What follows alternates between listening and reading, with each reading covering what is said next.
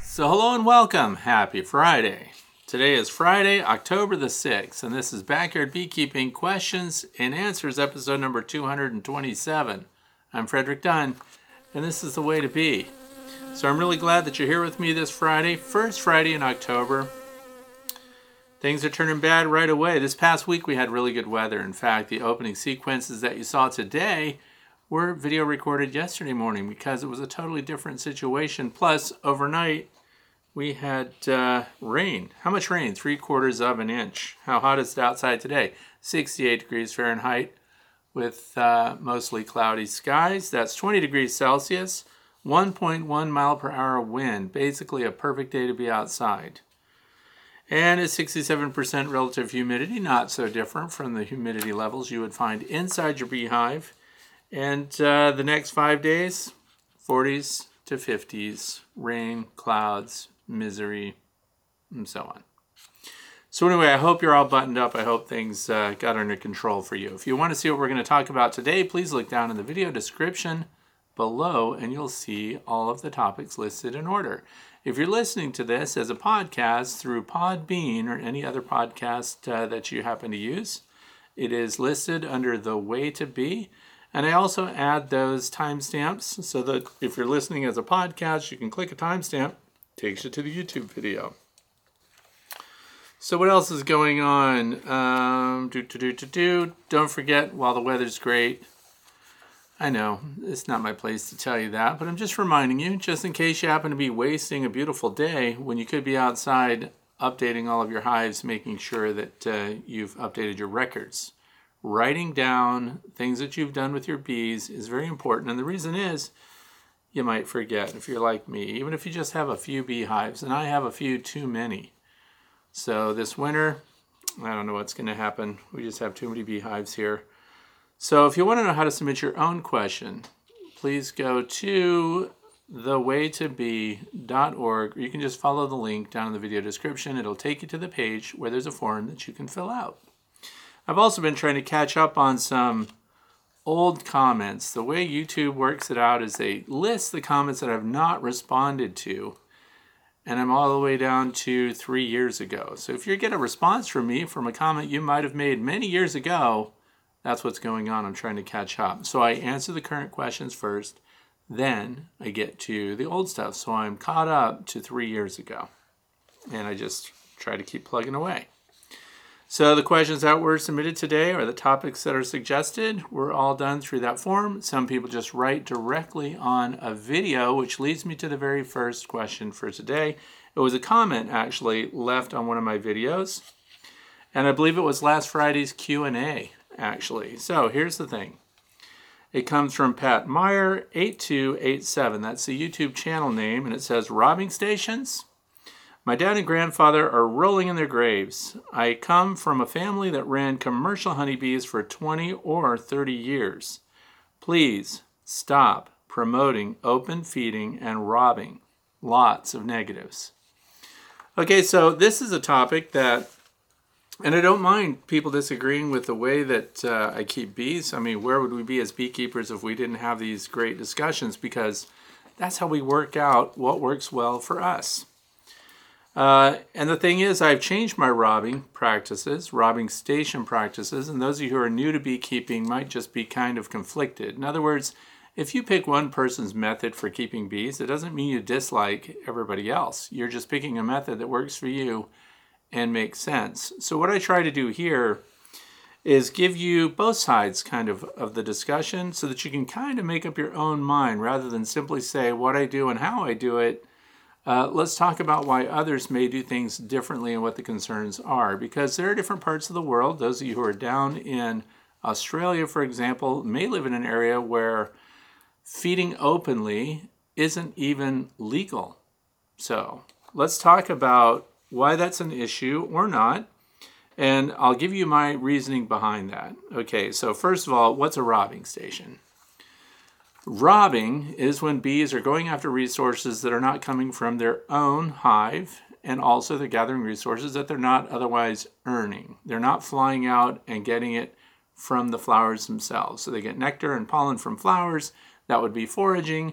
When they go to another source where it's already prepared, where they're already getting honey or they're already getting things that are finished off, that becomes robbing. So we use the term kind of loosely, but we create a robbing station. And one of the reasons I really want to talk about this is the very first topic for today is because it's something that this time of year is very important. And the reason is that a lot of people are supplemental feeding their bees. And you will see lots of YouTubers, lots of people with excellent histories in beekeeping and surviving bees through winter and things like that, putting out 5-gallon or even 50-gallon barrels of sugar syrup to feed their bees. And that's called open feeding. I call it a robbing station. Open feeding is just putting out syrup, which is sucrose, for the bees to rob down. And then they take it back to their hive. So you're going to see a lot of people doing it.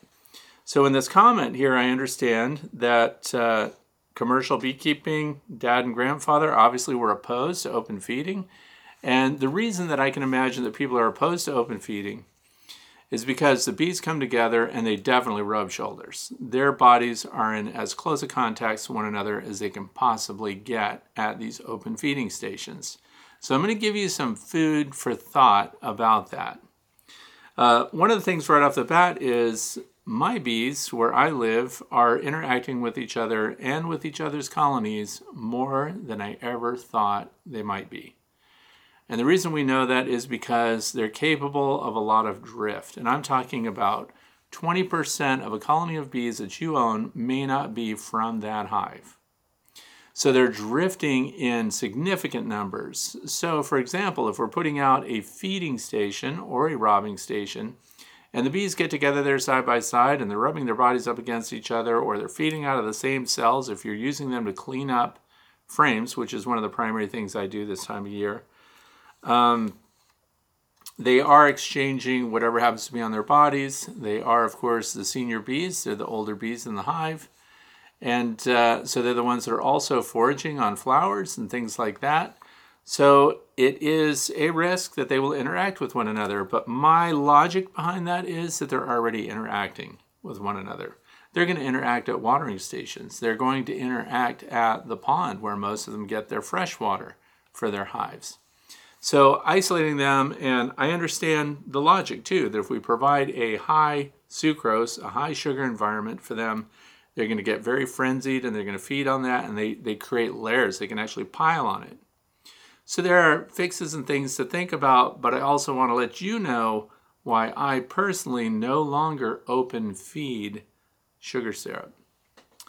I've done it to test sugar syrups or to test preferences for the bees, but I've never put out a 5-gallon container to feed the bees, for example. And this is why I call them robbing stations. Now, a robbing station, or wherever you choose to feed your bees outside the hive, one thing I will say that I hope everybody agrees on, and that is that it should not be in the close proximity of your beehives. So I've seen people pull things out of a beehive because they've done some work on the beehive and maybe it's dripping in honey and they just set it right on top of the cover board of the hive. Or they'll lean it against the side of a beehive and let bees come and clean it up. And that seems like a harmless thing to do, but you really need to go out in the bee yard this time of year when they become very competitive over food resources. Because they will attack each other. They do fight because the numbers are so great and the resources are so few. So what happens is they'll pile up and they'll consume those resources up against that beehive or wherever you've put them. And then when that's exhausted, they are still in that feeding frenzy and they've brought other bees with them. So now you'll see bees, even by the hundreds potentially, on the back, underside, side, near the cover, all around that particular beehive where the resource was located. It's a huge concern because now those bees are putting pressure on the guard bees on that landing board. And if the guard bees get overwhelmed and just a handful of those really intensely foraging bees now get inside that hive, you can lose your hive in October due to robbing. So that's step one that I want to caution people about, and that is get your resources that you're going to have the bees clean up as far away from your beehives as you possibly can. Remember, your bees' foraging range is potentially several miles in every direction. So what does that mean? It means that the bees that are at your feeding station might not be your bees. And that was a wake-up call for me. Now, I've been keeping bees since 2006. So learning new things all the time, like you, I might go to a YouTube channel or I might have talked with somebody who says, yep, I put all this open feed out and there are feeders and designs for that can be just out there. There are buckets specially designed to feed sugar syrup openly. But I decided when I was looking at that, and I wasn't actually looking at a feeder per se, I had a rack that I made that supports the frames for my beehives. And then I was putting that on a table. And the reason I put it on a table is because I don't want a bunch of ants and things that are creeping along the ground to also have access to the frames and things that I'm putting out for the bees to clean up. So when I put out the frames of honey that were out for the bees to rob this time of year, so not this particular year, but this is how I discovered that I would no longer open feed. And it's because I put them there and they were wall-to-wall bees. And I started paying attention to the bees that were at this feeding station, and it is well away from where I keep my bees, so well away from the hives themselves. But what happened was I was noticing their direction of flight. When bees are loaded up, and they can take on about 30% of their body weight. That's an average, but they can be heavy loaded, their abdomens extend, and you know when a bee has been feeding heavy because that worker will start to, if you look at their abdomen, they do this little twirling and arranging, and they're like sorting themselves out before they fly away. And when they fly away full, they're flying a little slower because that's interesting too, and it gives us a chance to look at them. I noticed they were flying in a direction that does not include where I keep my own bees. So the next thing I wanted to do is improve visibility of the bees that are flying away. So what do you think I did?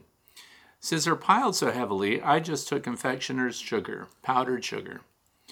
And at first I was just taking like a tablespoon or a teaspoon, scooping it, and I would just drop a blob of it on the bees, and then they'd, be very upset and get off of whatever they were feeding on, and then they would fly away with this white coating all over them, which makes them very conspicuous. Especially on a day that's not necessarily sunny, they really stand out and you can see what direction they're going. And then I also got a confectioner's sifter. It looks like an ice cream scoop, but it closes up and it has holes over one side. So then I would just tap that over them and it would puff the powdered sugar onto the bodies of the bees. Now here's the cool thing about honeybees. One of many cool things, by the way, but they can't completely groom themselves clean. So what they end up with is an hourglass-shaped white patch on their thorax. You'll see them sweep their legs back and try to groom off, but bees, being social, they really depend on one another to clean up their hairs and clean up their bodies. So now I have bees with white all over their bodies. So now I can go back to my own bee yard, look at my own hives, and see if the bees that I'm feeding at that station are coming back to one of my hives. And if they're not, where are they going? So I did find out some of them were in fact coming back to my own beehive, but it was a very small percentage of the bees that were at that robbing station. Now, being a robbing station is not that big a concern because I just want my frames cleaned up. I want those combs groomed out and licked clean, every inch of it. Very few things could clean up your honey processing equipment better than the bees themselves. So before I put my frames of extracted honey out for cleanup, before I put them away for storage, they go out, they get cleaned up by the bees. And then after that, and this relates to another question further down the line here, but I do wash them off with fresh water when I'm finished, and they get 10% bleach and water solution, 10% bleach to water. So I spray that down too, and then over winter storage, they're protected from bacteria by the bleach. So they've been cleaned by the bees and so on. So then what I find out is the bulk of those bees are flying off to somebody else's. Now this leads me to my other line of thought. You are doing things to other people's bees without their potential permission, right? So here's the thing. If you put out sugar syrup, and who doesn't like to see a bunch of bees getting sugar syrup? Years ago, I put out a whole bunch of Bee Smart Designs tank-style feeders. They had the open troughs, and I loved having those out on cinder blocks all arranged in different areas so I could see the bees coming and going. It's like having a bird feeder. They all come, you get to see them, they all fly away. But now I know I'm feeding my neighbor's bees. Let's just be honest about that. Now, what if my neighbor does not want sugar syrup coming back to their hives? If you're open feeding, their bees are going to find you, particularly in a time when the flowers, the nectar, all that stuff is in decline. There's a huge foraging force out there. If you get these warm, sunny days, the bees are going to come and they're going to scout your apiary, and they're going to find nectar resources. And all sugar syrup is fake nectar. It's just sucrose. So when they find it and they go back, you're feeding their bees without their permission. So unless you're on really good speaking terms with them and you don't mind spending the money to feed your neighbor's bees or feral colonies of bees, then that's up to you guys. But it's something I want you to have in the back of your mind. But here's why. I'm explaining why I don't open feed, but I do allow the robbing station. So right now, and one of the things is they're very complicated to clean up. And this is the flow hive supers. They are complicated. So after cycling those, and we had a very good flow hive year, by the way, and I'll hopefully showing a video up in the corner here of the flow supers at my robbing station. It's at the edge of the woods. I cycle the flow frames for those of you who have questions about that. And when they're cycled in the open position, the hexagonal cells are split like this. The honey trails down, comes out a trough at the bottom. So I close them. They're in the closed position, so they're completing that hexagonal cell. And at the bottom, that trough where the honey drips down into and comes out and that you collected into your jars, then I pull those plugs and leave those open because those also have honey residue. And it is amazing how capable the bees are of going into those tubes and sticking their little tongues into every little nook and cranny.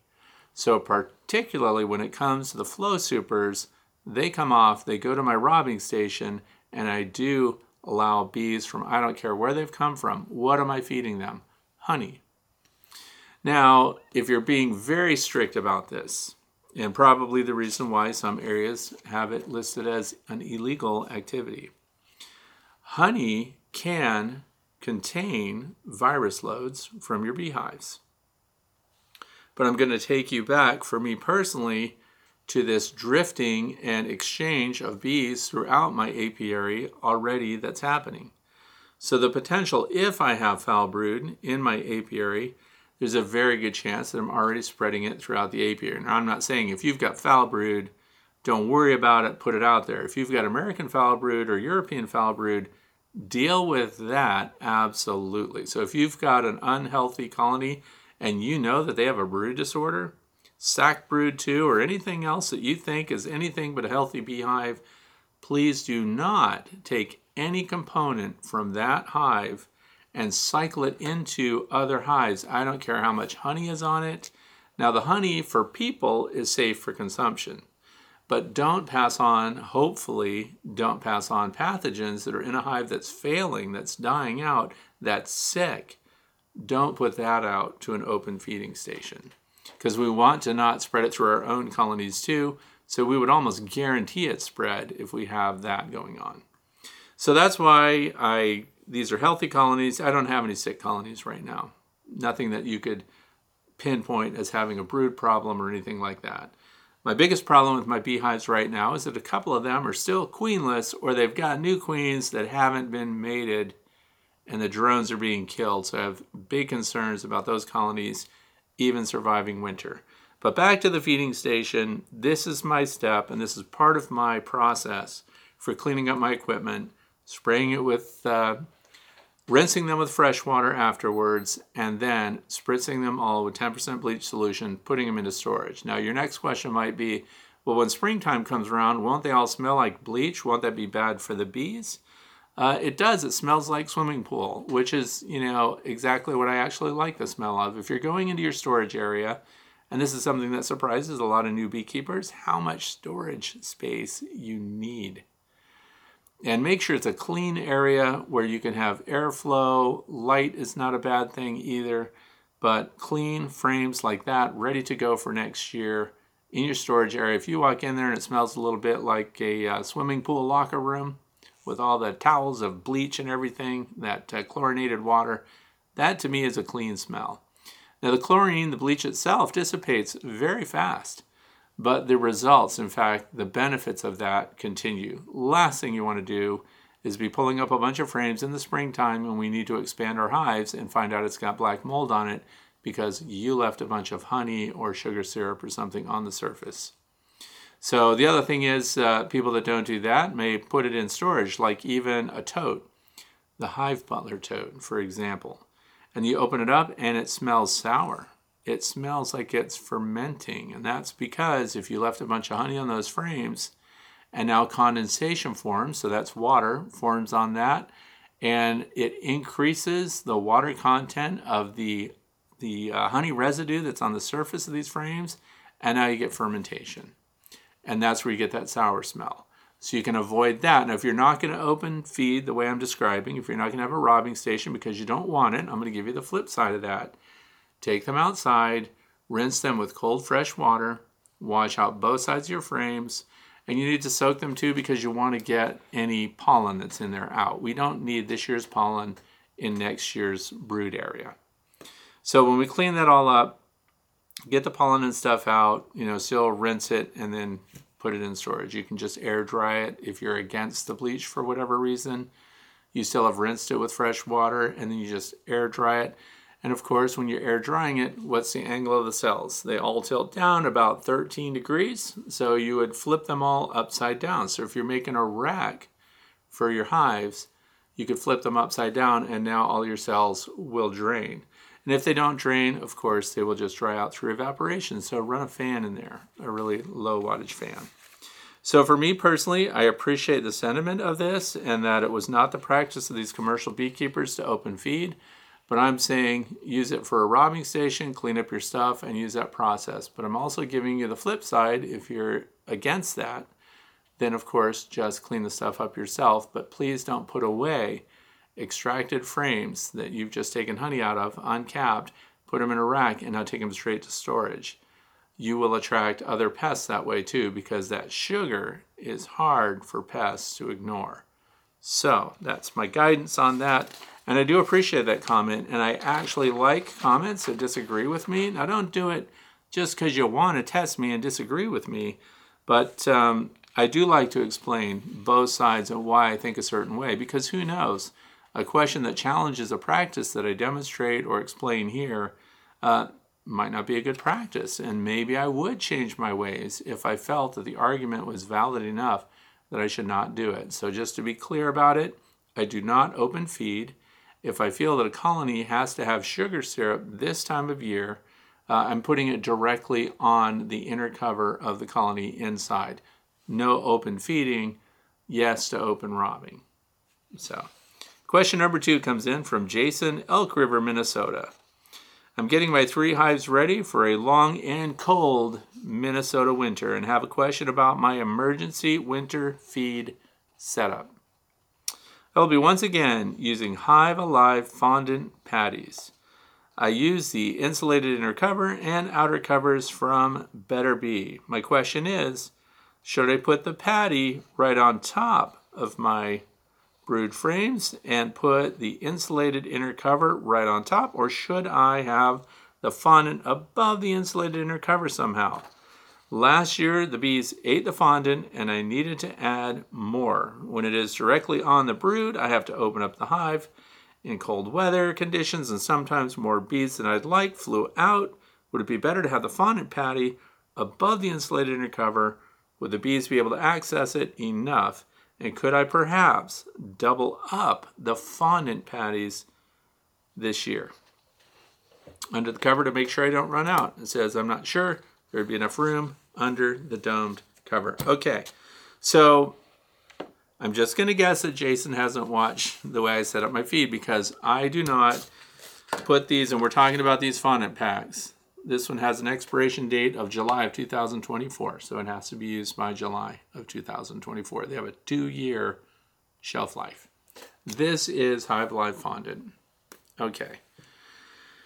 And I'm just going to explain how I use it, because questions have come up about these insulated inner covers, but this is just the insert from the insulated inner cover that is sold at Better Bee. What do I get for mentioning that? Absolutely nothing. All right. On the inner cover, and any inner cover, but this is the styrofoam insert, you have a hole in the middle. The discussion is Jason would put it underneath here, right on top of the frames. Is that the most efficient arrangement? It is, actually, for the bees, directly on the frames.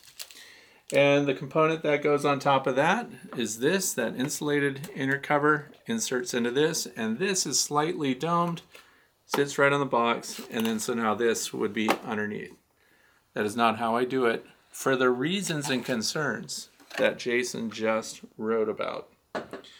Number one, in the middle of winter, I want to be able to, you get those warm days, it's only 35 degrees or something, and it's super sunny, so you just get out there, all the icicles are melting, everything's dripping, all the birds are singing, it's a perfect day, there's no wind, and you decide, I want to pop that outer cover, and I want to see what's going on with my fondant.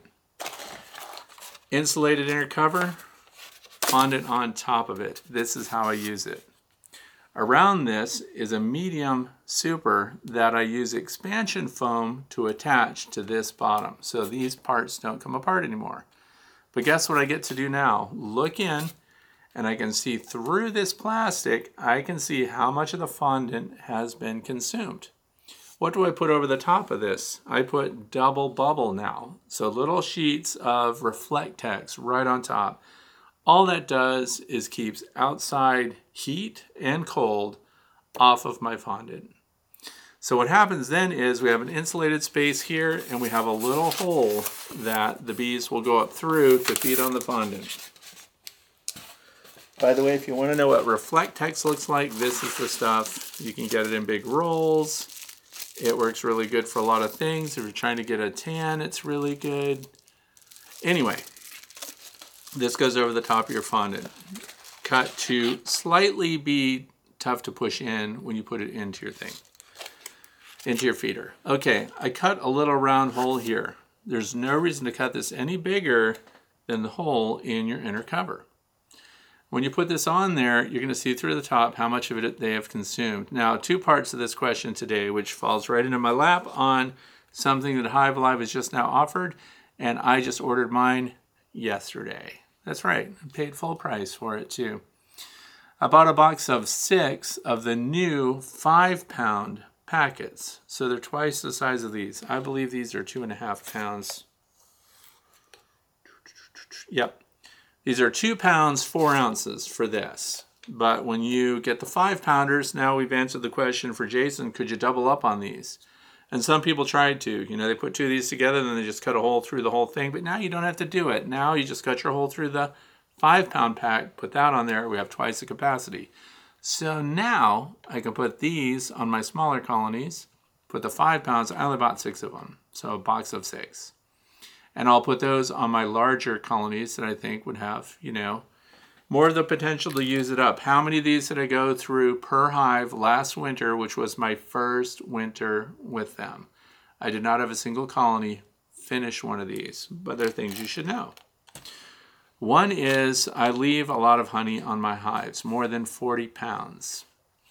So this becomes an emergency resource. So this is an area that a lot of people are asking about this time of year. If we were having coffee and we got together for breakfast, which by the way is coming up for me soon, the discussion is always winter feeding, winter preps, what's going on. Okay, so mine is very simple. We'll either put that on there, and I'll talk about this during the fluff section at the end, but the fondant packs are what I put on now. The other option, if fondant packs are expensive, and they are, but there's a big benefit to those, rapid rounds come in two sizes. Here's the big one. Here's the little one. These do not fit in nucleus-sized hives. The fondant packs for, let's say, for example, the Apame hives, okay? I take this pack and I cut it right in half, and that leaves that entire edge open. And then what I do is I put that inside the feeder shim that's built in. It's part of the Apame system. It sits right there. And then they have the candy setting for the little route, the little plenum that goes up that your bees can go up and forage on when it's warm. Now here's the thing that I'm changing for Apame this year. I don't have an Apame question, but I'm going to address it. On top of their feeders, I now will have a single sheet of Reflectex under the Apame cover over these feeders. And this allows me, again, on the same hot days, you can check it out, look at it. You're not going to vent the hive when you do it. It's very simple. Open, take a look. And here's what I also recommend whenever you go out to check the feed and resources on your hives. Don't open it and then just, oh, they need food. Now you run back to get food somewhere. Always have the resource that you're ready to replenish with you. And that way, if you find it and they don't need it, fine, you've got it, you didn't need it, you close them right back up, they were good, you enter that in your log, how much food they consumed, date, time, and so on, other notes about the hive. Now, on the flip side of that, if you open it up, oh my gosh, it's completely done. And they do, by the way, push their way all the way into the little corners. They clean out those fondant packs because I leave them on right into spring, even after they no longer need it. And so if they've done that, you go, oh, look. So then you peel up the one that's already on there. Your other one is ready. Peel it up. Put the next one right on top. Already has the hole cut in it. And you're back in business with your bees. Actually, the hives that concerned me the most, that I knew were kind of in trouble, you could assume that if they're not eating the fondant, well, they just have enough honey in there and they're doing fantastic and they don't need it. But here's the thing. They eat some of it no matter what their status is. So I recommend putting them on the last week of October, so that's coming up. And so when you put them on, if they eat some of it, even if they just clear the little circle directly above that center cone, and that's where condensation, by the way, will form inside the hive. It's warm, that moisture hits there, and that is the cold surface up above. And that's where they'll use that condensation to help to metabolize the fondant. So I see it as a benefit. But it's the ones that don't eat any that worry me, because now they're not showing progress. They're not really looking that hungry. It's kind of weird that the colonies that need it the least will consume the most. But if they consume nothing, we kind of might have a dead hive. So that's where they serve as indicators for overall status and health. What are you going to do about it in the middle of winter anyway? Nothing. You just know you have a colony that's not eating a lot. They're not progressing. So that's my answer, not on the inside, and just as described here by Jason, put your fondant on top for the same reason. You can check it, you're not venting the hive, you're not worried about chilled brood and things like that. You're not going to be a detriment to your bees, and work efficient and fast. That's my recommendation. And there is a link down in the video description. A lot of beekeepers are selling Hive Alive fondant. Everybody I know that keeps bees. And so I also have a discount for it on my website, and the link is down in the video description. So you can get them at a discounted rate. I bought them. I used my own discount link to order my own. So there you go. Question number 3 comes from Brian, and it says, Captain Brian, I have 2 hives going into winter. Hive 1 has 2 deeps and 1 medium. Hive 2 has 1 deep and 1 medium. Hive 1 is loaded with stores. Medium is 80% honey and nectar. The top deep is 80% capped honey, 15% pollen and bee bread, and 5% brood. The bottom deep is the typical brood, but at least 2 full frames of honey, and the rest a mix of brood and stores. Hive number 2 is strong, but low on stores. Can I take 3 or 4 frames of honey for 1 and boost hive 2? I also plan on feeding the Hive Life fondant and sugar patties. Boy, was hive 1 not happy with me during that inspection. One more thing, it says, no mites in the alcohol wash. So that's fantastic. I love the stories this year about no mites, low mites, very few mite numbers, and no mite complications. That's great news. Okay, so here's the thing, because this is another thing that comes around this time of year. You have a weaker colony, you have a strong colony. Can you combine them? I have another question from somebody that I'm mentoring, and her concern was very similar to this. Do I take resources from a really strong colony that looks like they're going to more than make it through winter, and do I take them and do I pull frames of partially filled resources and fill them with full ones and then put those in the overloaded colony? Here's my personal thought on it. This really comes down to personal management. And what I like to do is at this time of year, now this is key because we're in October, the first week of October, I personally, in the northeastern United States, this time of year, would not weaken the resources from one colony, from one hive, to fortify another one. Now, if you happen to have resources that you can help them out in some way that you've got stored, or you want to put spacers in there just as insulation, which is something that people do, remember that your honeybees will chew polystyrofoam. So if you're going to do that, I would highly recommend that if you're going to put any kind of foam or insulation board, use regular wood glue, paint it onto this stuff, and face your panels, your insulation panels, which would be the size of a frame, right? So if you had, even if let's say you have an empty frame that just has plastic foundation on it, I'm just thinking about this right now, you could cover it with this insulation. Obviously this one is not cut to be the full height, but I would sandwich it both sides, and I would hold this on. If it's on a frame, you don't want to glue it to it, so I would just use large rubber bands and then use these to take up that extra space in position 1 and 10 if it's a 10 frame, or position 1 and 8 if it's an 8 frame, and then just have an insulated space holder there, because they're not going to bring in more resources now, at least not where I live. We're at the end of that, and they're not going to be fortifying that. Now you have to remember that those are in there, because when spring comes along and it's time for the buildup, which happens very fast, catches everyone off guard, you want to be pulling those spacers out. So what kind of frame would I use for that? A lot of people have one-piece plastic frames laying around that they don't use. Maybe they're from Acorn. Premier does not have one piece. But any of the plastic foundation frames that you have, I would, I'm addicted to Reflectex these days because it seems to work well for everything and the bees don't chew it up. That's why I like it on there. If you just put that 2-inch rigid foam board or something like that, if you stick that in your hive, expect to find your bees chewing it apart, because what they think, what we assume they think, is that it's pulpy, that it's like wood that's not very strong anymore, so they're trying to excavate it and then they'll seal it up with propolis, which if they just seal it with propolis would be a great thing, but Reflectex. It's just what I'm recommending, and if that's what gets used here, but I'm not a fan at all. And it doesn't mean you can't do it. I'm just sharing what I personally would not do, and that's pull from a strong colony, swap resources into a weaker colony. But I would insulate or provision to whatever level I can that weaker colony, and you're going to find out that the Hive Alive fondant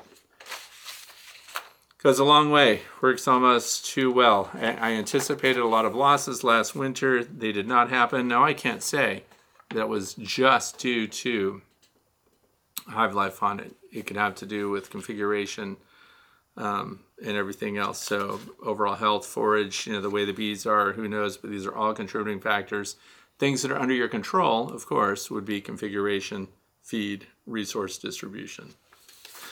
So don't take from a strong hive to feed a weak hive is my recommendation. Question number 4 comes from Jordan, Belgrade, I'm going to say Maine. Okay. I have been thinking about insulating my hive with 2-inch foam insulation and making a 5-sided box. So that would be front, sides, back, and top. Let's see, and it would slide over the top cover. The front panel would be cut short enough so the entrance is not blocked. To slide it over, the top cover would leave a 2-inch gap and the whole way around the hive between the insulation and the hive sides. My question is, do you think it would be too sealed and they wouldn't get enough fresh air? And 2, would that hold too much moisture inside? Okay, so we're back on the insulation discussions, which are never ending. The 2-inch foam board insulation is kind of what I described before. Sometimes it's pink board, sometimes it's blue. It comes from your building centers, and the question is, if you wrap that around your hive and have it over the cover, what I like to do for my insulation, which right now my configuration does not change throughout the year.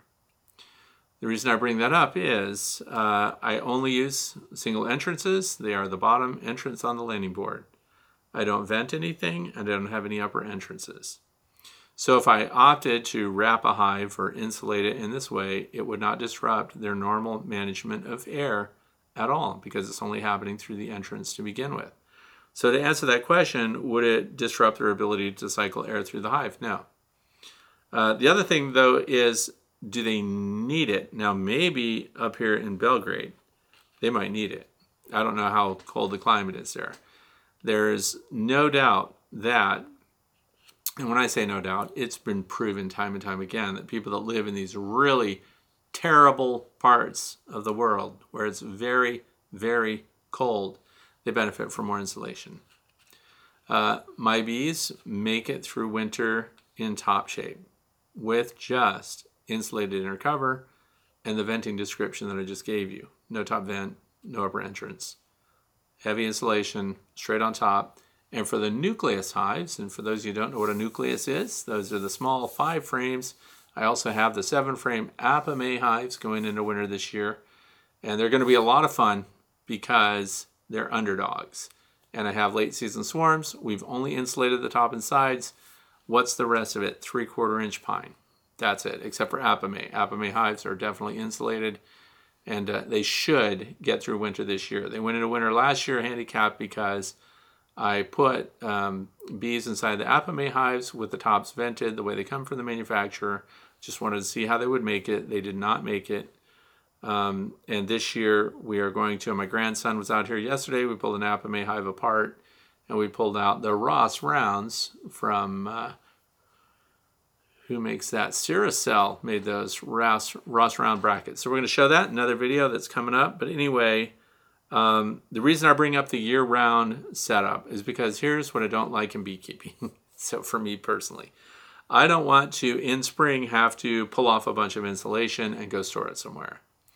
So the next question that might come up is, well, if they put that 2-inch rigid foam board insulation and they only have the single entrance, isn't that good for year-round? It could be, but here's what's going to happen. I can 99.9% guarantee that you're going to have ants going up in between your hive and that insulation board. Now in the wintertime, it's not an issue because ants are not on the move. But just like honeybees, ants are social insects, and in the spring they swarm. And when you see them swarming, you'll see all the little queens with their wings on them so they can fly away. And they'll all start new colonies. They can move up into any kind of gap like that. So this isn't a configuration for year-round. So that's why me personally, I don't want to store a whole bunch of rigid foam board insulation. I'm trying to clean up my shop and my work areas and where I process honey and all of that stuff. I'm trying to declutter. So the last thing I personally would want to do is put a whole bunch of stuff. But that is enough ventilation for the bees because bees have demonstrated time and time again they manage with a single entrance. The question about the amount of moisture that would build up. The amount of moisture that builds up inside the hive really in the wintertime depends upon if there's any venting through the top where the dew point could be achieved. So in other words, what is a dew point? A dew point, a great example of that is you're in a restaurant and you need a glass full of ice water and you set it on your table and the glass starts to form water on the surface. Where did that moisture come from? It came from the air around you. Why isn't everything getting wet? Because everything isn't as cold as that glass of ice water. So if you have an interior surface of your hive that gets cold enough that the dew point is achieved, then condensation forms. And that's why if there's no top venting and you have a lot of insulation, and your most insulated part of the hive should be the top, not the sides. So the sides can be a little slack, but the top needs to be warmer than the sides. And the reason I say that is you do not want this dew point to be achieved on the interior surface directly above your cluster of bees. So you also don't want your hive to be huge because you want your bees to be in a space that the secondary heat that's just coming off of them, you can hear discussions frequently that bees don't heat the space. They don't, but just by your pure presence, you're heating the space. You're humidifying the space. You're respirating. When a whole bunch of people get together in a room, they will raise the temperature of the room, not because they're trying to warm the room. Their bodies are trying to be maintained at a living temperature. Same thing with the bees. When they're clustered together, they're keeping themselves alive. Secondary heat rises. And then if the dew point's achieved, condensation forms. And when you have it completely sealed up, here's the cluster of bees in the wintertime, the condensation forms about the lower third of that cluster of bees and then drips down the sidewalls. Is that bad? No, that's really good. And the bees need that moisture, particularly if they can't get out into a cleansing flight. Water bees are going to make use of that and get that in. So I'm not at all against that description of how they're going to insulate. So I say, I hope Jordan does it, lets us know how it goes, and button it all up. Do it. I think it's going to be great. Just not good for year-round. Question number 5 comes from Donna Havre de Grace, Maryland. I know I messed that up. Anyway, question regarding queen and laying worker. 5 weeks ago, I started a course of OAV treatments. For those of you who don't know, that's oxalic acid vaporization. 4 days apart, 4 times at the beginning of the treatment, I had a laying queen. Several days after the last treatment, I went into the hive, had no queen, and only a small amount of capped brood. I purchased a queen, I put her in, the bees were somewhat aggressive to her, but it was starting to rain. I mentioned what I had done to a very experienced beekeeper, and he convinced me that I likely wasn't queenless. I tend to agree with that. The following day, I pulled the queen, still in her cage, along with the frame of brood I had put into the colony, and I placed them in a nuke with honey, pollen, and frames. Today, 4 days later, I checked on the nuke, and the queen has been released. She is laying, checked on the large hive, and now have evidence of a laying worker. So, and here's an example again where I get a comment like this, evidence of a laying worker. Please describe what you think the evidence of a laying worker is. Because you have a queen in a cage you were trying to introduce, you pulled brood and a frame and so on and put that together in a nucleus hive and put your queen in a cage in that, and she came out and she's laying and productive. But now we go back to the original hive that we thought was queenless, and you're seeing evidence of a laying worker. So for those of you who are listening or watching, I think we need to understand what laying workers do and why we would suspect one or several.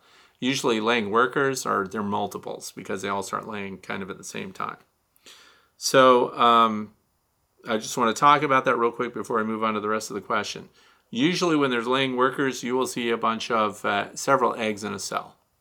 You'll also notice primarily that they don't make it all the way to the bottom of the cell. So you see eggs stuck to the side walls, maybe 2/3 of the way down. Multiple eggs, frequently not all the way at the bottom. Very good suggestion that there might be laying workers. If they are single eggs in each cell and they are all the way at the bottom, and when they're first laid, it's standing straight up on the bottom of the cell, then it leans over a little bit, then it lays flat, 3rd day. So depending on what you're observing there, that may be evidence that the queen is in there, you just never found her. So we're going to move on. I have some QMP noodles. So QMP noodles are queen mandibular pheromone, what are called temp queen, and they're sold by Better Bee. I'm sure they're sold other places also. But I have QMP noodles. If I put one of them inside the laying worker hive with a frame of brood and eggs, do you think that would stop? Okay, you have the potential for that to stop, but that is not what those QMP noodles are intended for.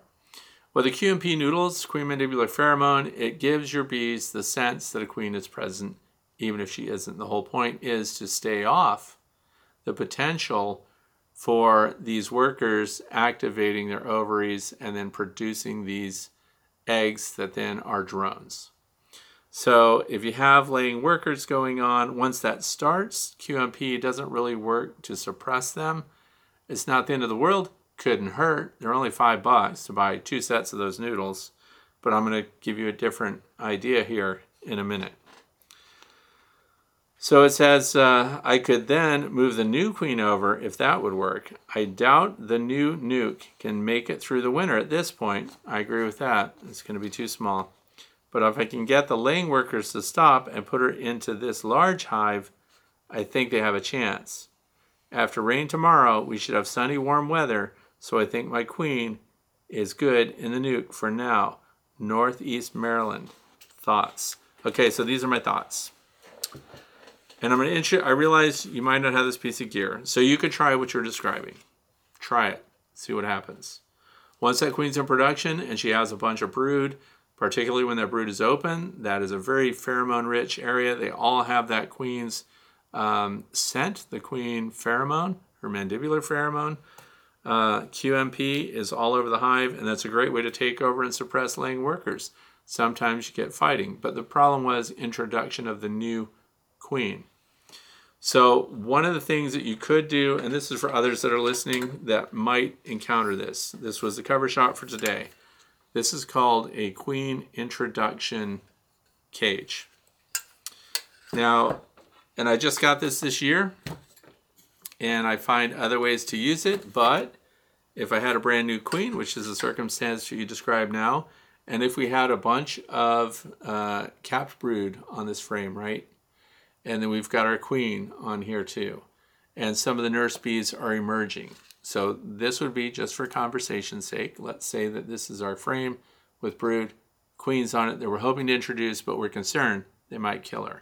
So she's on this frame. She goes inside this cage.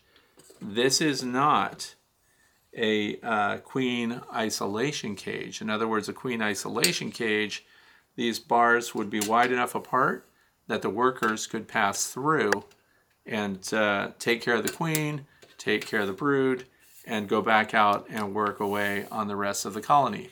This is a queen introduction cage. So what I want you to notice is the bars on this are very close together.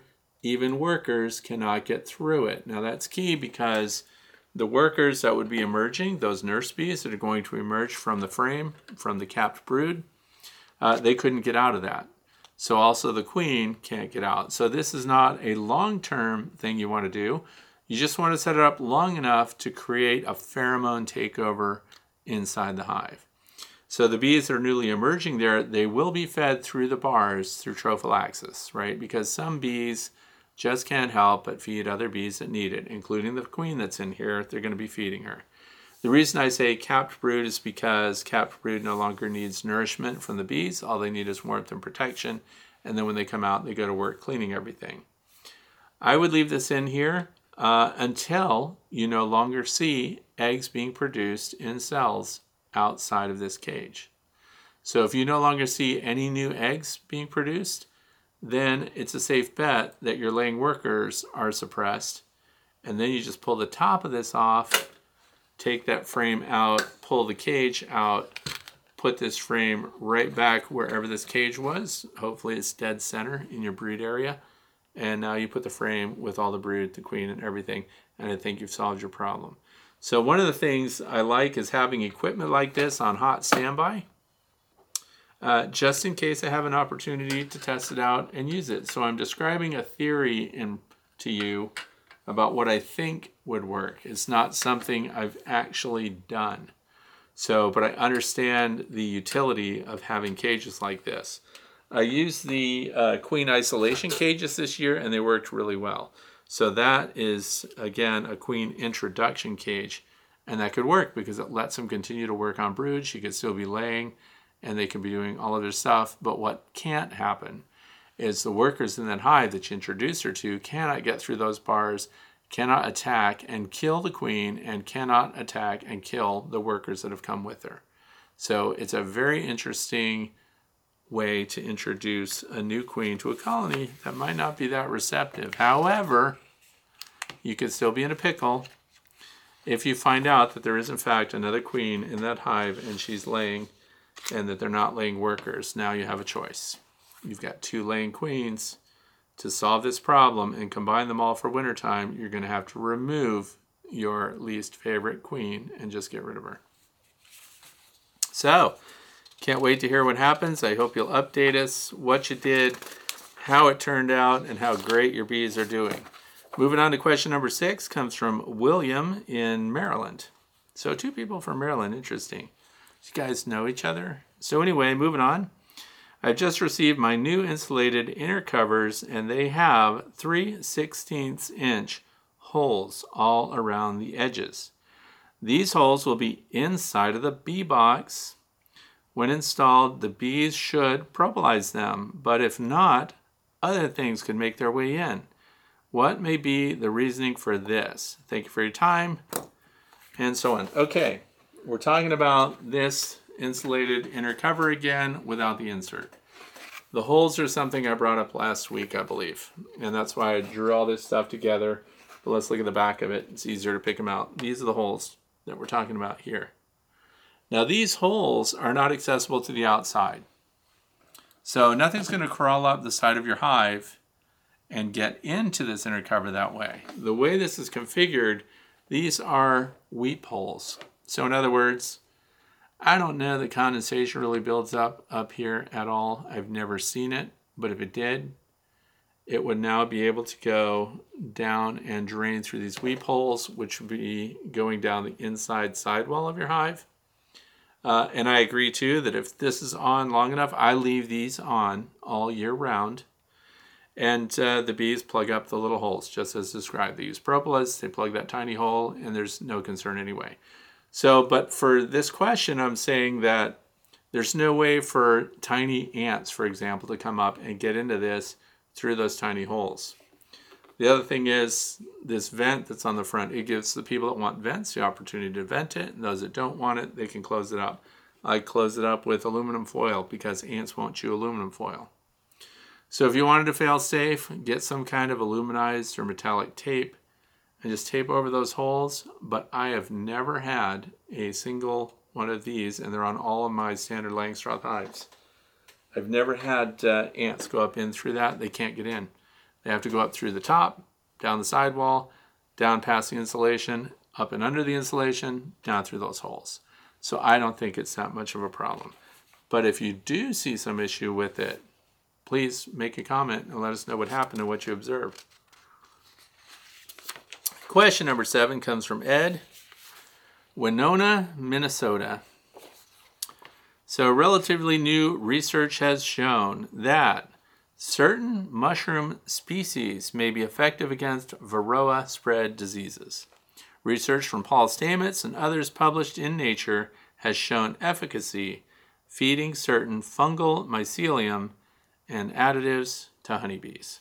Now this is something I track because Paul Stamets, he's a fantastic supporter of microcilium, Fungi Perfecti. If you want to check out the website, just Google Fungi Perfecti. And he came out with a bunch of very promising stuff. He had a specialized feeder just for bees. Wrote him right away. This is years ago. Wrote him right away, said I was interested in it. And it is true. What we're talking about, the whole goal is to have a fungus that attacks and kills the Varroa destructor mite. Do you think that's possible? It is doable, but here's the problem. And this comes up time and again because it's a very promising thing. If that would work and it would attack only the Varroa destructor mite and kill it, it'd be fantastic. We would just use it and feed the bees and get them out there and use the bees as a vehicle to spread it around. But here's the problem. This does not survive in the climate inside the hive, so that's their stumbling block. It works under lab situations, under controlled environments. But when the high humidity, the low CO2 levels, everything else that goes on inside a hive, where we need these to live and for this to happen, and hoping the whole time that the bees don't just clean it up. It has not yet worked. I think it's fantastic. Can't wait for it to work or for them to isolate a strain. Maybe they're making progress with it. I did do a Google Scholar search. I looked for published papers on it. Best for Bees, that company knew of some of the researchers that are working on this, and they're making gains, but there isn't anything right now that we could say is going to work to help. But it is something for those of you who are listening and want to follow that. Paul Stamets, fantastic guy. He did a great TED Talk. He makes the rounds. He's been on Joe Rogan, so he's popular. And Fungi Perfecti, that's the website you want to go to check out and see what Paul's up to. But you're going to find that he's really focused on selling products for human consumption, human health, human well-being. And I've seen no progress in the bee category or the varroa destructor mites. Question number 8 comes from Lynn, Hastings, Ontario. Is it possible to overfeed your bees for winter? That's a very interesting question. But here's the thing: you can provide too much feed for your bees for winter. Remember that what I try to do is size my food resources for each hive, so that I don't end up with a huge surplus in spring, because I really dislike it when I unpack a hive in spring and the nectar flow is on and there's still 40 pounds or 30 pounds of honey on that hive, because we have to expand it, we have to lift it, and we have to put that above the super that you're going to put on if they don't actually get up there and consume it. In a perfect world, the bees migrate through, and it's Dr. Leo Shurashkin who said that they move as a cluster about 1 millimeter a day in the wintertime. But I realize that must be widely variable, but he does lay-ins hives, so if you have a lay-ins hive, that's probably predictable.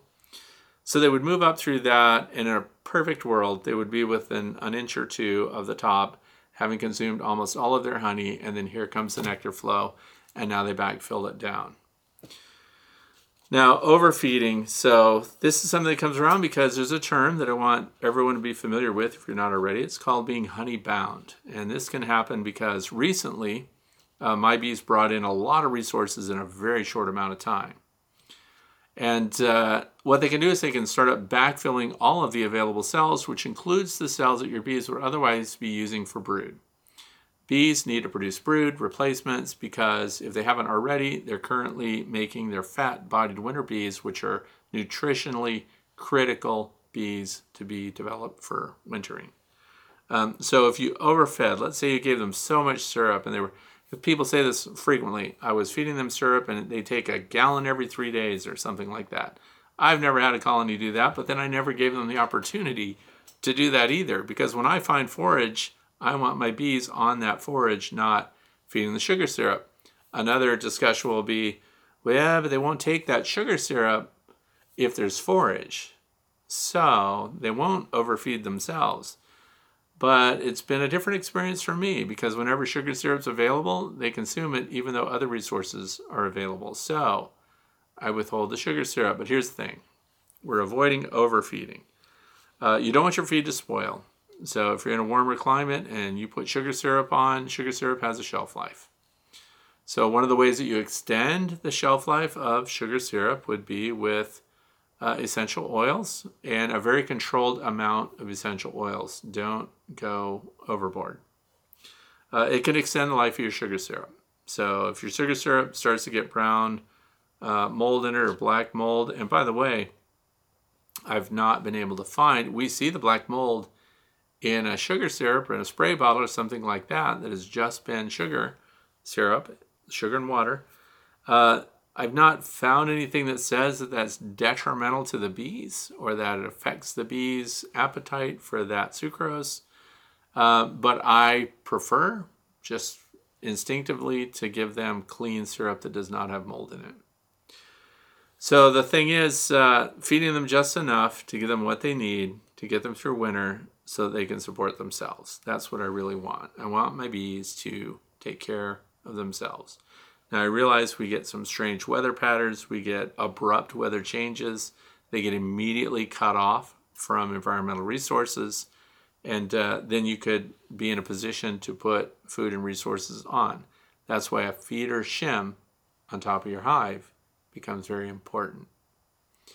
So the overfeeding thing, you're going to find that to be a toss-up. Will bees take more than they need? Will they backfill every cell in the hive and leave themselves with no room for brood? So if the population of the hive is strong and we feed them everything that they'll take and they fill every cell, now they're honey bound, now what are they going to do? Well, I'm not that concerned because I'm not worried that that's a trigger for them to swarm right now, because when the temps drop into the 50s, we're pretty much shutting down swarming. And the last thing I want is an October swarm. They're doomed for sure. Plus you lost your queen. There's no way they're going to replace her. However, this is my take on it. So let's say they're semi-honey bound, but this isn't from you. This is from the nectar that they're bringing in. We still have plenty of nectar in the environment here where I am. All they lack are the foraging days based on the weather forecast. So when they're bringing in if they fill their brood area, if you see frames where they've got brood, but then next to that, it's actually glistening with brand new nectar that's been brought in. To me, that's not a problem, and here's why. What they consume first is the uncapped nectar that's inside the hive. So it's unfinished honey maybe. They're spreading it out so they can dehydrate it, and people think, well, then they can't dehydrate it. That increases the humidity in the hive at a time when it's going to get really cold. That's why I don't believe in feeding sugar syrup on a hive once temps drop below freezing, right? So that's when you go to fondants, dry sugar and wrap it around, mountain camp method, which is a piece of paper on top of your hive, and then you put dry sugar on top of that, and then you close it up, inner covers over the top of that, and the bees gradually work through it, and the moisture from inside the hive softens the paper, bees chew through it, and it's kind of a candy board.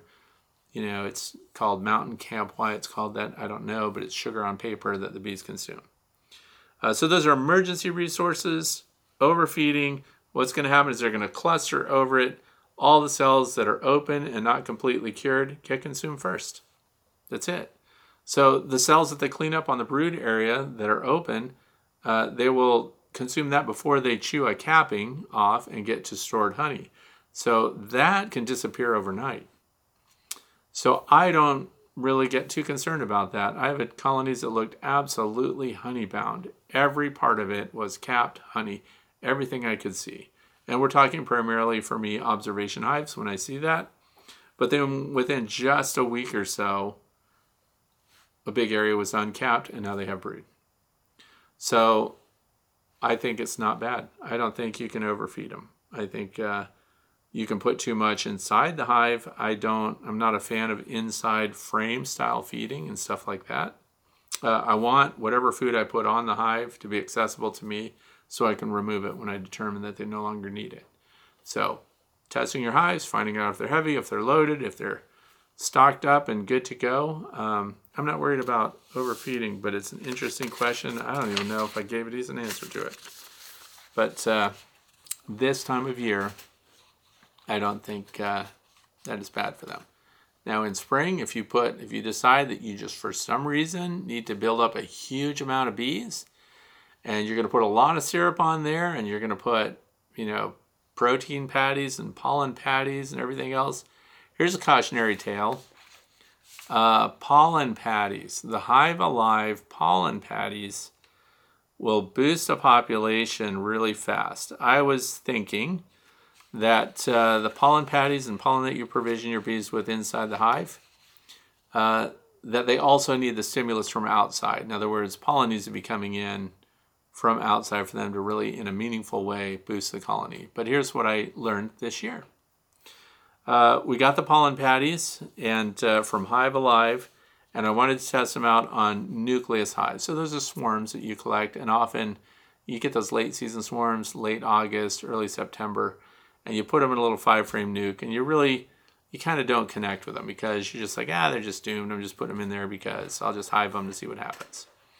You put the Hive Alive pack on one, and you don't put a Hive Alive pack on the other. And by pack, I mean the pollen patties that they make. And you put that on there, and the first sign is what I described earlier. A healthy colony consumes resources.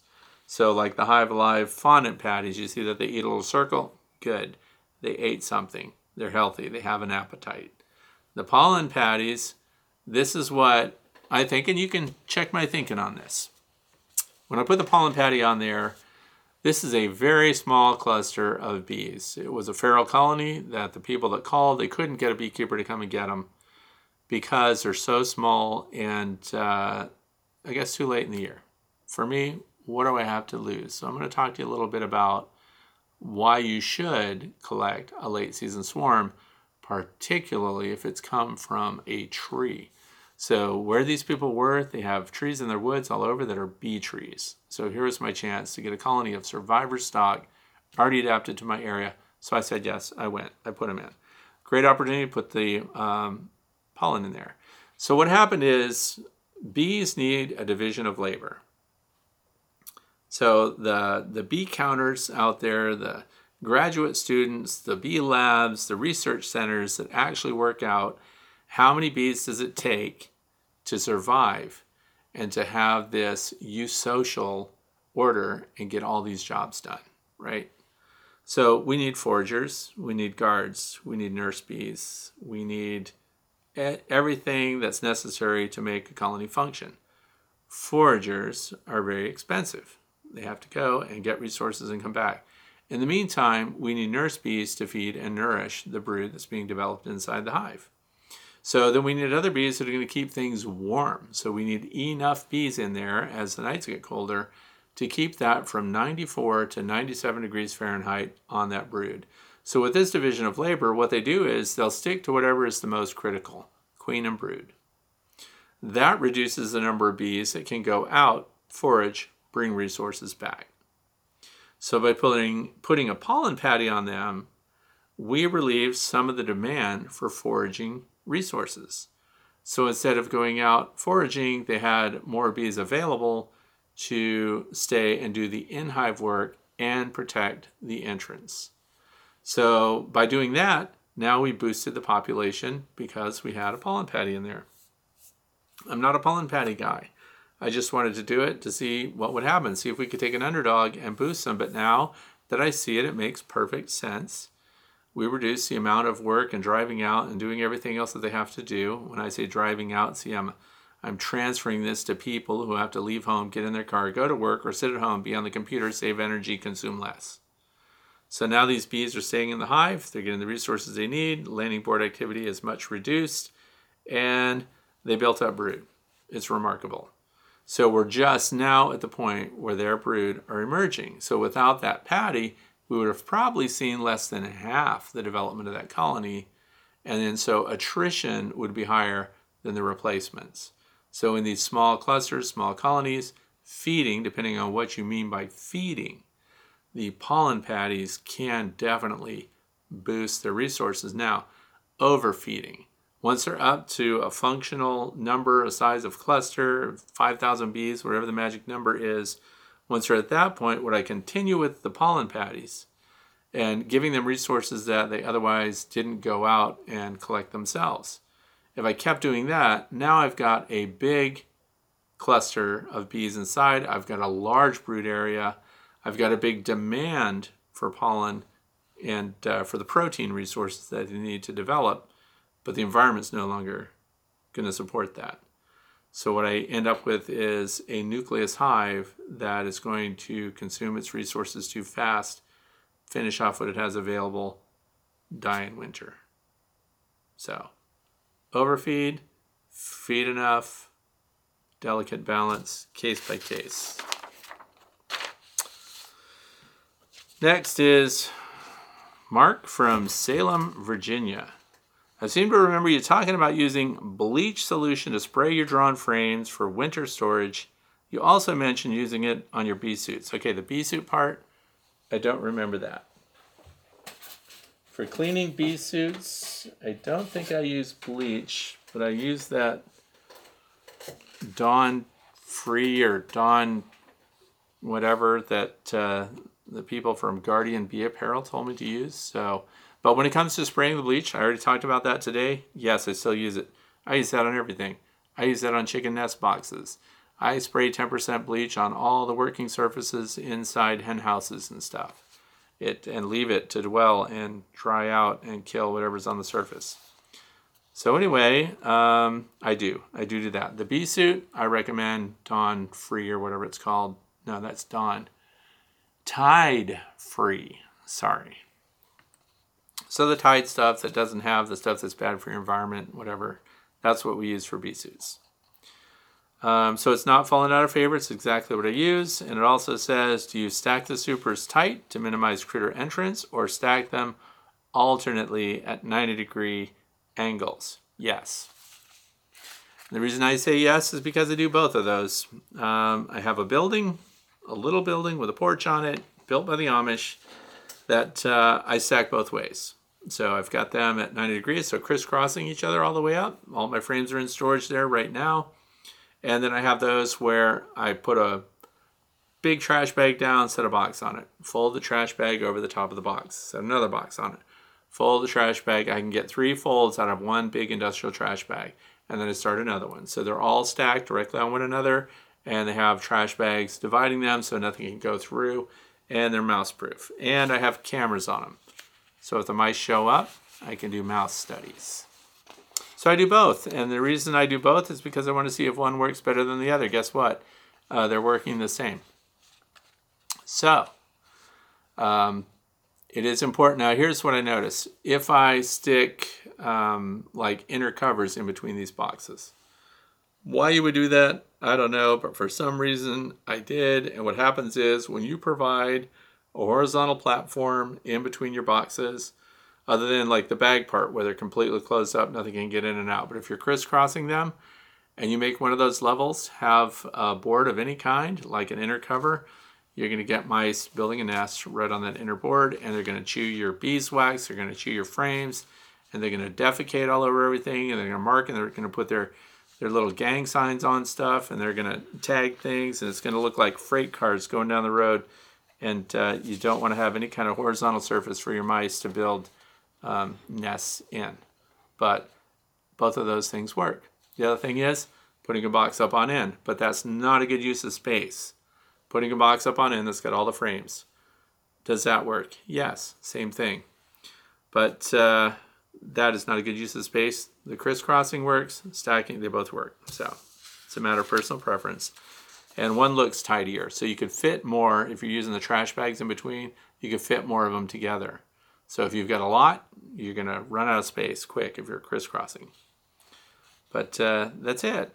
Let's see. 90 angles, maximize airflow and light. So both work. Question number 11. This is the last one for today. I know that makes you happy. So Jerry from, okay, this is interesting, La Salette, Ontario, Canada. Don't know that stuff. I'm trying to make a decision about feeding hives in October. I'm in Southwest Ontario. Some YouTuber bee experts are convinced feeding now to encourage brood is key. But I believe you're not one of them, aside from late season swarms. I am but a modest backyard beak with 5 colonies and have a full 10-frame super of honey above 2 other mediums for brood. Okay. Yeah, I do not overfeed my bees. The ones that get fed are nucleus hives, late swarms. And if I find a colony that is really lightweight, that might get some feed on it. But you're right, I don't feed all my hives. And as described, I don't open feed. I allow them open robbing, which is not really going to fortify any of the bees. Right now there are 3 or 4 flow supers out there, and the bees are cleaning them up. But if you put that all together, even though there's hundreds, if not thousands of bees cleaning it up for me, we might be talking of a total of maybe a quart of honey that's distributed through all of them. So this isn't really very good feeding. So, but I do have the bee buffet style feeders out there on my nucleus hives because they fit in there, but those are going to stop.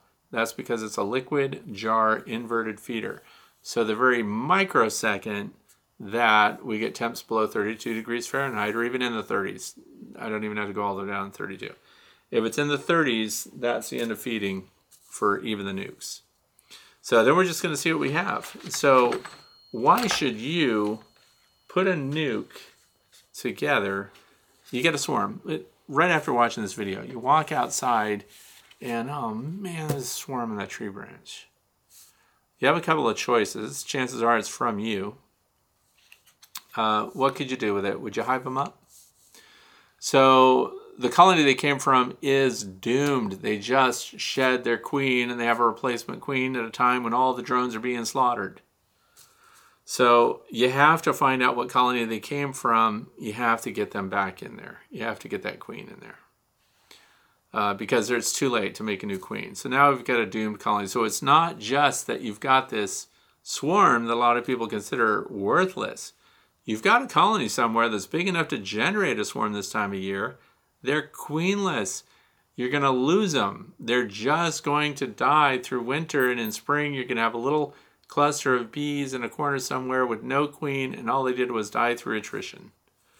And but let's say somebody else calls you and they live in the woods and you know there's no beekeepers around and they say, hey, would you come and get a swarm right now? Would you do it? I would, and here's why. I would take that swarm and put them in a nuke box. What do we need more than anything, and what are swarms really good at? Swarms build comb really good. They're loaded up, they're ready to do it. I would feed them. I would feed them silly. I would put feed on those things until they made as much comb as it possibly could. Are they doomed? 99.9% of the time, that colony is not going to survive winter. But what did you just do? You got 5 frames of drawn comb.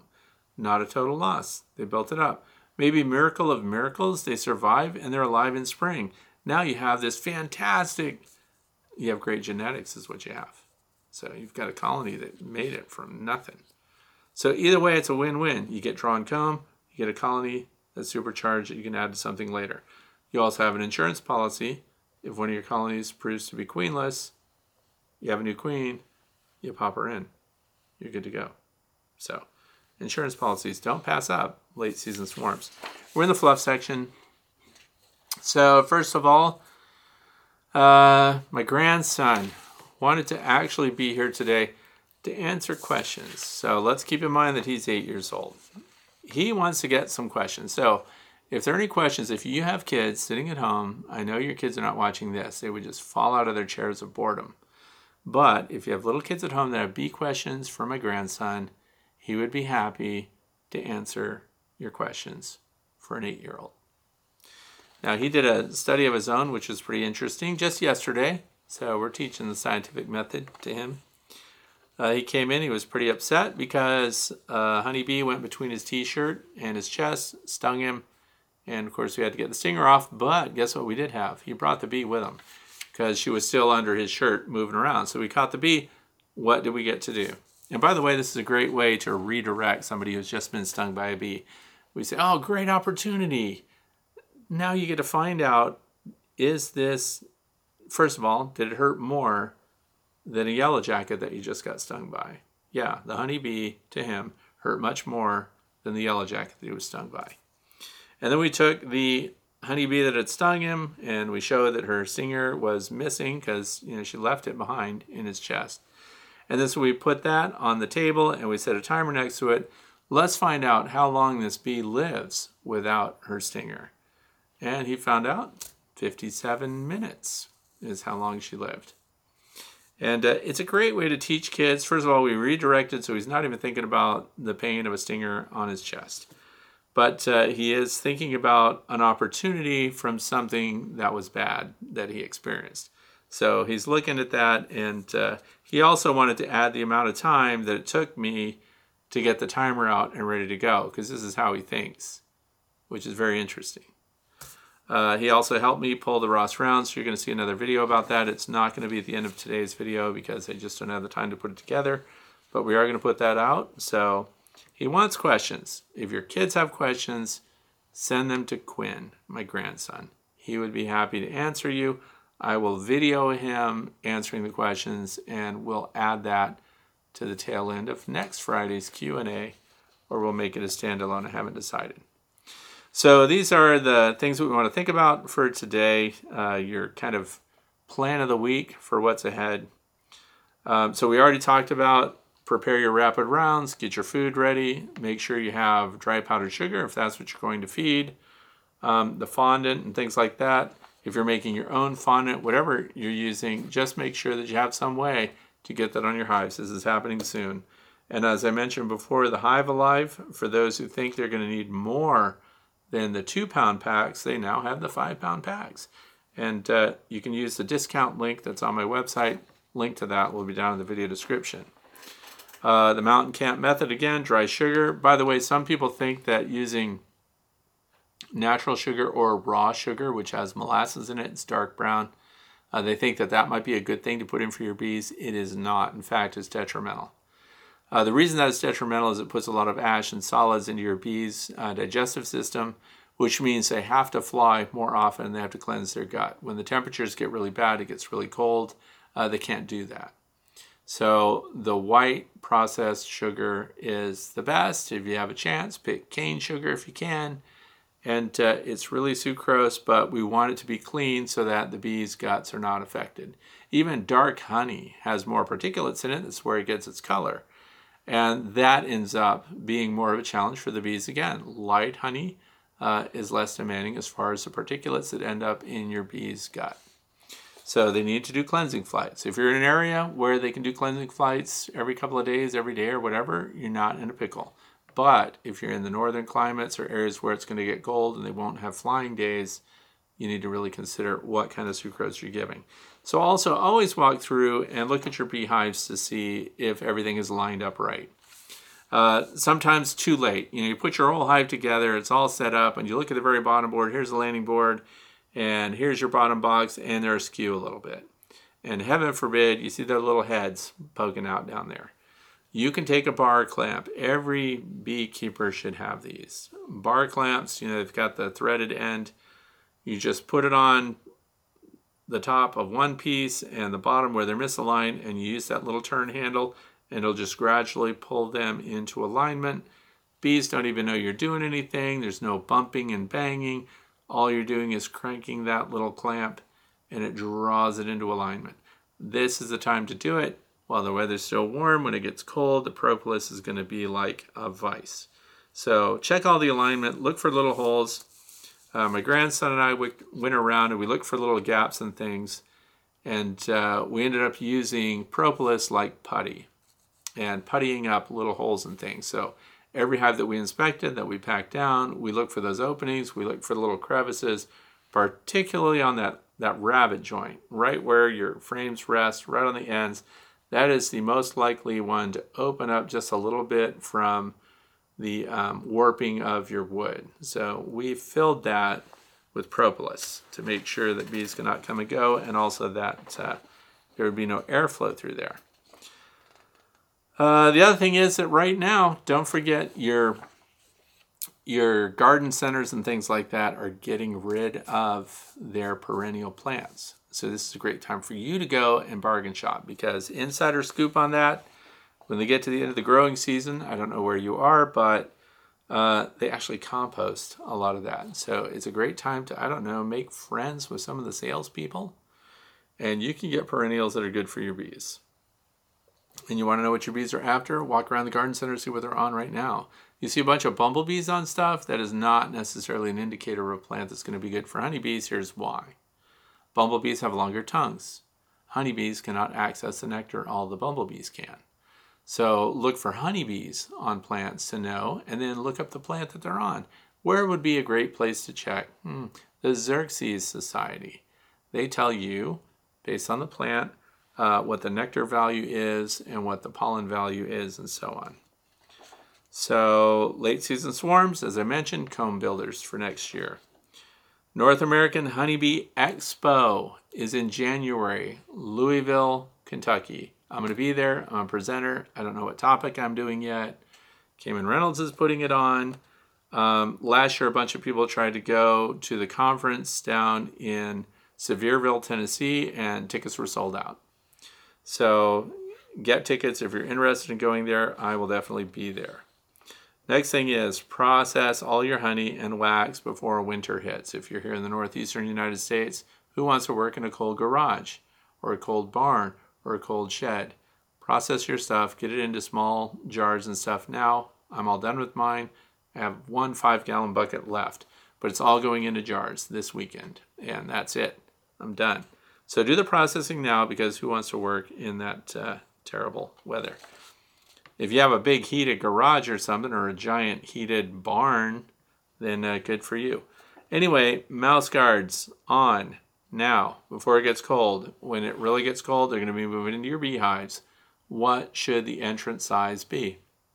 3/8 of an inch high, up to 3 inches wide. And the width, for me, this is the maximum width for my opening, or yeah, the maximum, the minimum. Maximum, minimum, okay. The minimum is so that I can hook this into the hive and pull out dead bees in the middle of winter. So 3/8 of an inch in height. Even the little pygmy shrew can't get in there. So that's it for that. Make sure your mouse guards are on 3/8 high, up to 3 inches wide, and critters won't get in there, and you'll still be able to scrape out dead bees at the entrance. You only need to clean the entrance so that when those cleansing flight opportunities come around, your bees are not stuck inside to where they can't fly. I hope you found today's topics interesting. If you have some thoughts that there are things that you'd like to know about that we have not covered, this is a playlist. It is also a podcast. I'll say it again, The Way to Bee podcast. If you've got something on your mind, you just have to talk to somebody right now, and you can't wait for a Q&A next Friday. Google The Way to Bee, THEWAYTOBEE Fellowship. The Way to Bee Fellowship is on Facebook. You apply to join, and then there's somebody there from your neck of the woods. I guarantee it. You can bounce your ideas, concerns, current issues going on. You can post a picture of what is going on with my hive and get a bunch of opinions from very helpful people. There are no questions that are too basic there. And you can also talk about advanced things too. So we don't allow advertising. We don't allow politics. It's a free zone where you can really talk about bees and not be made to feel bad about maybe some things you don't understand. So I hope you'll be there for that. Thanks for watching. Have a fantastic weekend.